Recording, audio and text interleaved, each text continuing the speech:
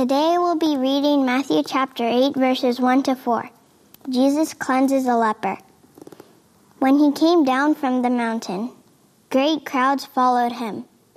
And behold, a leper came to him and knelt before him, saying, Lord, if you will, you could make me clean. And Jesus stretched out his hand and touched him, saying, I will be clean. And immediately his leprosy was cleansed. And Jesus said to him, See that you say nothing to anyone, but go, show yourself to the priest and offer the gift that Moses commanded for a proof to them. We live in an unusual time. Many things feel uncertain. The pandemic continues, heat waves, wildfires, climate change, a shifting moral landscape. We are in the middle of an untimely federal election season. And some authors would speak of our time as a cultural convulsion like the 1960s, a time when shifts in society that would have taken decades are happening within a single year. Where do we ground ourselves? Is anyone guiding history? Where is Jesus in all of this? Does he care about our well-being? Can we expect him to intervene in any way in our personal lives, our families, and our nation? What does it mean for us to be his followers now in our time? In the coming months, we'll be in a series entitled Kingdom Power, based on Matthew 8 through 10. It will provide us with perspective. It will give us answers to the questions I have just raised. Allow me to provide you with some context for this series. Jesus has begun his ministry in Galilee. Quoting from the prophet Isaiah, Matthew writes that those dwelling in darkness under the shadow of death are seeing a great light. More than ever, living under the shadows of our day, we need to see the light of Jesus. At the end of chapter 4, Matthew makes a summary statement of Jesus' ministry. Jesus is going from village to village, proclaiming the good news of the kingdom of heaven and healing every disease and affliction. Great crowds are following him from Israel and beyond. At the end of chapter 9, verses 35 and 36, an almost identical summary statement is made. Like two bookends, the two summary statements set apart the material between them. In between them, we have a revelation of who Jesus is and what it means to follow him. In our fall and winter series, we walked through chapters 5, 6, and 7, the Sermon on the Mount. We entitled those series The Beautiful Way. Why? Jesus sits down to teach his disciples and the crowds what it means to follow him. His followers are poor in spirit and meek. They hunger and thirst for righteousness. They are merciful and pure in heart. His followers are the salt of the earth and the light of the world. They love even their enemies. They pray, fast, and give for the furtherance of God's kingdom, not their own. They're not anxious about their everyday needs, but seek first the kingdom of heaven. They're on the narrow way of Jesus, bearing kingdom fruit, with their lives built on his solid foundation. On the mountain, Jesus has taught the crowds with unique authority. They're amazed. Now in chapters 8 and 9, Matthew chronicles 9 stories, 10 miracles, demonstrating Jesus' unique authority and power over all things. Matthew chapters 8 and 9 offer a slice of life view of Jesus' ministry. Like his authoritative teaching, the 9 miracle stories show that the kingdom of heaven has truly arrived with his coming. The Sermon on the Mount and the 9 miracle stories form a double panel of Jesus' ministry. Jesus is Messiah in word and also the Messiah at work. Then in chapter 10, after the 9 stories of chapters 8 and 9, Jesus authoritatively sends his disciples out to do what he has been doing, to proclaim the gospel of the kingdom, cast out demons, and heal the sick. It's a unique, all-embracing commission. I can't wait to get there.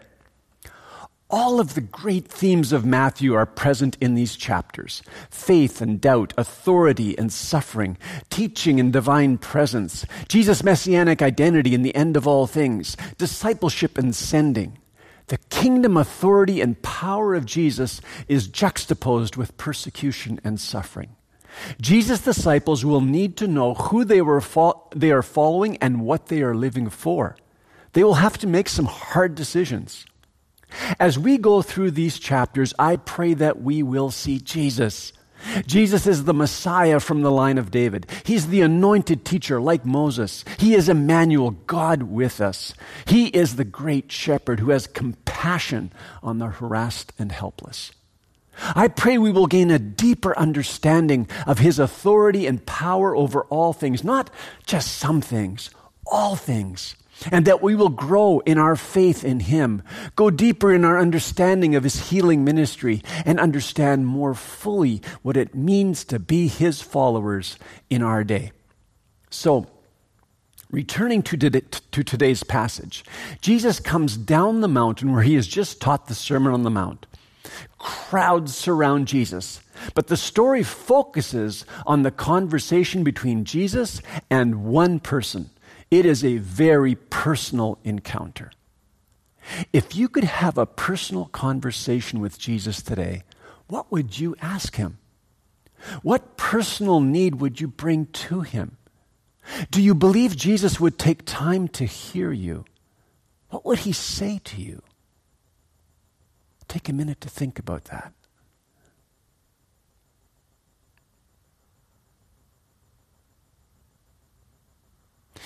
The question behind today's passage is this: can everyone come to Jesus? Matthew chapter 8, verse 1. When he came down from the mountain, great crowds followed him, and behold, a leper came to him and knelt before him, saying, Lord, if you will, you can make me clean. Who are the lepers? Leprosy, also known as Hansen's disease, is a chronic infectious disease affecting the skin, the peripheral nerves, the lining of the nose, and the eyes. Even today's doctors aren't sure how it spreads. When the sensory nerves are damaged, lepers do not register pain. This leaves the extremities of hands and feet vulnerable to burns and injuries that can result in loss of fingers, toes, hands, and feet. It leaves a person disfigured. At the time of Jesus, the people of Israel, they followed the instructions found in the Old Testament book of Leviticus. At the center of that book, in chapters 13 and 14, we find 2 long chapters about how to diagnose leprosy, treat lepers, and affirm their cleansing. People with skin diseases like leprosy were supposed to isolate themselves from others and warn people they were sick. They were to wear torn clothes, let their hair be unkempt, cover the lower part of their faces, and shout, unclean, unclean, when people came near them. Can you imagine entering a room and yelling, hey everyone, I'm unclean, I can't be touched, I shouldn't even be here? Why were they to do this? Because their disease was contagious. They were ritually unclean. They were to be excluded from all life and worship. They were considered a danger to others. As long as their condition persisted, lepers had no place in society and had to live away from everyone else. Any person contacting them would also be then excluded. No other disease carried the same stigma. The leper was an outcast, was regarded with horror. Nothing evoked more fear, more dread, or more revulsion than the sight of these walking dead. The smell of their decaying bodies would announce their presence long before their tattered clothing could be seen. They represented all that might pollute society, all that the Jews had to protect the community from. They were considered cursed by God, under God's judgment, the most vivid illustration of sin. The greatest suffering of the leper was not their physical suffering, but their rejection, exclusion from community life, from worship, from people. Who is the leper for you and me? I remember walking with a pastor in Asia. He was from a people group considered to be outside the social structure, not from the lowest class, but an outcast, not even on the social ladder. People on the social ladder did not want to fall under his shadow. His ethnic group was considered to be cursed. Who is the leper for you and me? Is it a person from another religion, another race, another political party, another generation, or another sexual orientation? Who would we exclude from the company of Jesus? The question behind today's story is, can everyone come to Jesus? Sometimes we exclude ourselves from the company of Jesus. We feel we're not worthy. Would you exclude yourself today? On the outskirts of Cairo, when Father Saman began to reach out to the garbage collectors of Garbage City, the families would retreat to the back corners of their humble dwellings. They saw themselves as filthy, unworthy of his presence. Would you exclude yourself today? It's not unusual for someone to say to me, if I told you what I have done, you would not believe it. Jesus cannot forgive me, and you wouldn't want to be identified with me. Often our sin begins to identify us. It burns within us. I am lust, adultery, a lie, a hypocrite, a materialist, a cynic, or however you might want to identify yourself. This idea that we have committed the sin that Jesus cannot forgive, the sin that excludes us from Jesus' saving, loving hand, is a lie of Satan. It is the lie that keeps us from him. It is a lie that separates us. The truth is that none of us are worthy of approaching Jesus. But anyone can come to Jesus. In our story, does the leper follow the cultural protocols? No. He does not yell, unclean, unclean. Rather, he kneels before Jesus, worships him, and says, Lord, if you will, you can make me clean. He goes against all the protocols of the day to make a bold request. When he says, if you will, what is he saying? You see, the leper has heard of Jesus' widespread healing ministry.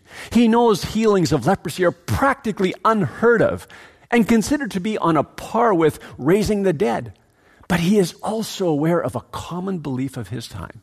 It was believed that in the time of the Messiah, there would be no leprosy. The leper has faith. Faith. Hebrews 11:1. Now, faith is the assurance of things hoped for, the conviction of things not seen. Hebrews 11:6. And without faith, it is impossible to please him, for whoever would draw near to God must believe that he exists and that he rewards those who seek him. The leper believes Jesus is the promised Messiah. He believes Jesus has the authority to heal him. He believes his healing would bear witness to who Jesus is. In the Gospel of John, Jesus says over and over again, my works bear witness to me. Believe. Do we believe Jesus to be who he says he is? Do we believe he has authority and power over all things? Do we come to him with unqualified trust? The leper risks it all. Every person in the crowd is judging him. He's endangered everyone. But he does not fear the crowds. His only fear is that Jesus will pass him by. It is now only a question of Jesus' will. What will Jesus do? What will Jesus do? That's the question. Verse 3. And Jesus stretched out his hand and touched him. Jesus does not resent his approach. He does not judge him or shoo him away. Rather, he stretches out his hand toward him and touches him. This double expression, it emphasizes the significance of Jesus' action. The leper, he knelt before Jesus, but he did not touch Jesus. Jesus touched him. The Gospel of Mark says Jesus felt compassion. The same word Matthew uses to describe Jesus in chapter 9, verse 36, when Jesus views the crowds and he sees them as harassed and helpless. Jesus saw the leper's desperate condition and he felt it in his gut. It twisted his stomach. When was the last time this leper had been touched? When was the last time he had felt the compassionate touch of another person? Jesus didn't have to touch him. In the Old Testament, when Naaman, the commander of the Syrian army, a leper, came to the prophet Elisha for healing, Elisha did not touch him. In other healing encounters, Jesus used only words. Sometimes he healed from a distance. Certainly those around Jesus would have been horrified. Jesus was not supposed to come close to this man. It would make him unclean. Jesus is communicating something profound to the leper and to the crowds who are watching. What does his touch communicate? Jesus does not become unclean by touching the leper. The impurity does not spread to him. Jesus cannot be defiled by leprosy or any other disease. Rather, his touch makes the leper clean. His contact purifies the diseased man.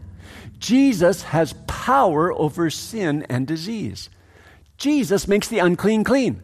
He's the fulfillment of the Old Testament law. He is the Holy One. He is Emmanuel, God with us. He has the power to heal and cleanse. It flows from him to the leper to conquer the disease and cleanse him. Jesus can touch anyone. In this story, Jesus is willing to break all the Jewish taboos to help the suffering. He shows compassion. He accepts the leper and restores him. The leper is not an untouchable, cursed by God. He is loved. Who would Jesus heal that we believe to be cursed? Who would Jesus include that we would exclude? Would Jesus heal you and me? Jesus reaches out and touches us in our places of greatest need. Verse 3, and Jesus stretched out his hand and touched him, saying, I will be clean. And immediately his leprosy was cleansed. Jesus says, I'm willing. His will is decisive. He has the authority and power. All he needs to do is decide and act. Jesus can heal the most dreaded disease, even what we consider to be horrific, beyond cure. In Matthew chapter 4, when Matthew summarizes Jesus' ministry, he writes this, Matthew 4:24. So his fame spread throughout all Syria, and they brought him all the sick, those afflicted with various diseases and pains, those oppressed by demons, those having seizures and paralytics, and he healed them. The general description, various diseases and pains, it's divided into 3 subcategories: those oppressed by demons, those having seizures, and those paralyzed. The word seizure refers to any kind of mental illness or irrational behavior. In other words, Jesus heals spiritual, mental, emotional, and physical illnesses. Jesus brings healing for the whole person. Some may argue that this healing ministry was restricted to the time of Jesus or the time of his first disciples, the apostles. Firstly, that is not the clear teaching of the New Testament. Secondly, we have miracles recorded throughout the last 2 millennia since Jesus' resurrection and ascension. If you have doubts, I would encourage you to read the New Testament and then read a few books, like Lee Strobel's The Case for Miracles or Craig Keener's 2-volume work, Miracles. But I'm getting ahead of myself. Today, the focus is on the leper.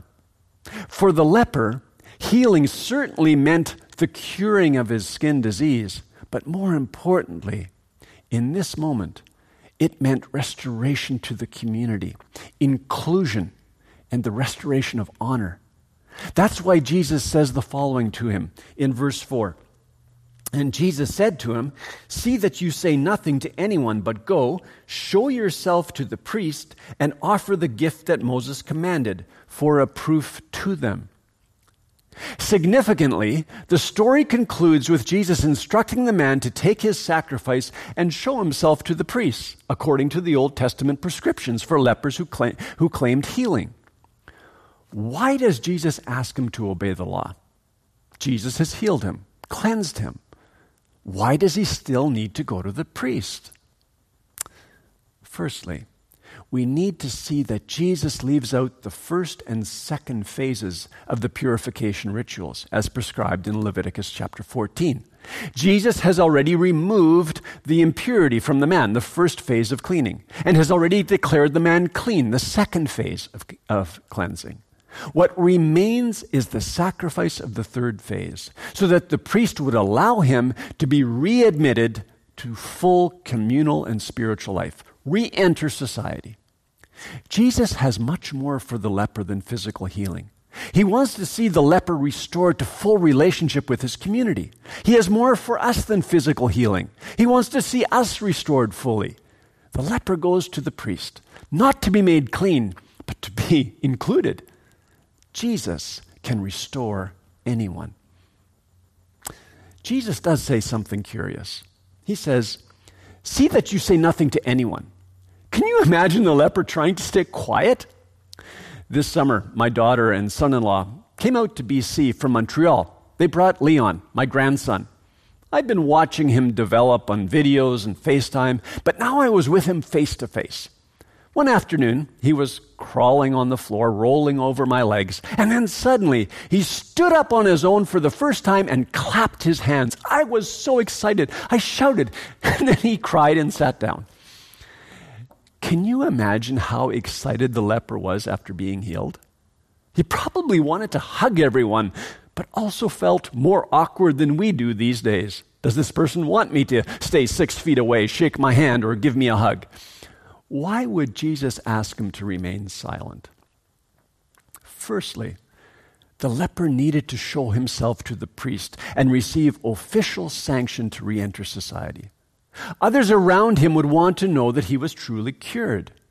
The reinstatement process would take weeks. The offerings would be made in the temple, a long journey from Galilee to Jerusalem and back. The process would take time before the cure was declared complete, before he'd be welcomed back into Galilean society.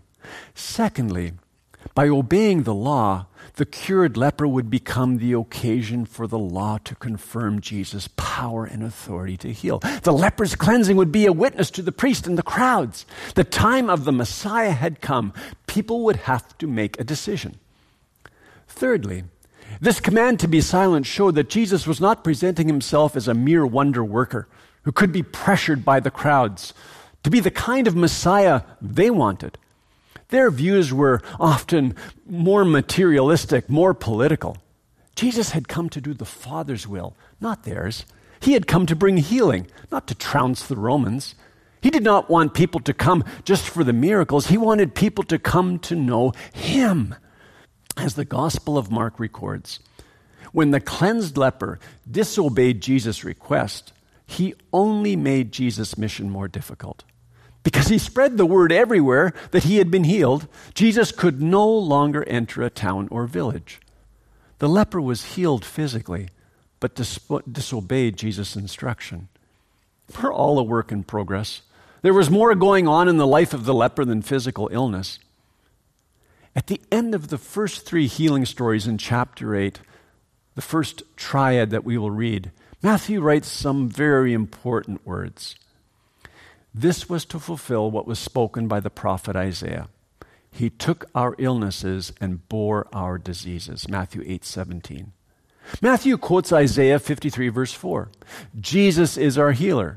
Jesus heals physical illness. He heals mental and emotional illness. He restores us to relationship with others. He removes our shame. But most importantly, he came to restore our relationship with God. As I said earlier, leprosy was considered to be a vivid physical image of the spiritual sickness called sin. Sin is ugly, loathsome, contaminating. It separates people from God, separates people from one another. It makes people outcasts. Like leprosy, sin is inside us, deeper than what is visible on the surface, always spreading, always defiling, always isolating. It is incurable. In his Sermon on the Mount, Jesus says, "Blessed are the pure in heart, for they shall see God." Matthew 5:8. How can our hearts be made pure? How can we enter God's presence? When the angel appeared to the father of Jesus, Joseph, he said, "You shall call his name Jesus, for he will save his people from their sins." Matthew 1 verse 21. Jesus' primary mission was to cleanse us of our sin, to remove that most hideous leprosy of our soul. Through his sacrificial death, Jesus took on the most horrific of diseases, sin. All of our failure to measure up to God's holiness, our missing of the mark, our willful rebellion, our striving to live independently of God, every adulterous thought, hateful attitude, and evil action that offends who God is. Jesus took our sin upon himself when he died in our place on the cross to bring true spiritual cleansing, to remove that leprosy. Do you want to be touched by Jesus? Jesus, who was pure, became sin on our behalf because we desperately needed for him to do what we couldn't do for ourselves. Only He can cleanse us of our sin. Only He can restore us to right relationship with God. Apart from Jesus, we remain under the shadow of death. But by God's grace, His light can enter our hearts. 1 John chapter 1, verse 6. If we say we have fellowship with Him while we walk in darkness, we lie and do not practice the truth. But if we walk in the light as He is in the light, we have fellowship with one another. And the blood of Jesus, His Son, cleanses us from all sin. If we say we have no sin, we deceive ourselves, and the truth is not in us. If we confess our sins, He is faithful and just to forgive us our sins and to cleanse us from all unrighteousness. If we say we have not sinned, we make Him a liar, and His word is not in us. Jesus invites us to be cleansed, to be made whole. Do we want to be healed? Do we want to have conversation with Him today? As He stretched out His hand and touched the leper, He stretches out His hand to touch us. Will we receive His compassionate touch today? Will we receive His cleansing? Will we receive His invitation to relationship with Him? Will we allow Him to restore us, to restore our dignity, to make us whole? In our passage today, Jesus touches a leper and includes him. Who is Jesus asking you to touch with compassion today? Who is Jesus asking you to pray for? Who is Jesus asking you to include in your circle of friendship? Who is Jesus asking you to be family to? I want to pray for those who just sense a deep need for Jesus' touch today. Jesus' touch on your own life. And then I want to pray for all of us that we would be that healing presence in the lives of others, that we would live with that compassionate touch, a willingness to include people in our lives. Let's pray.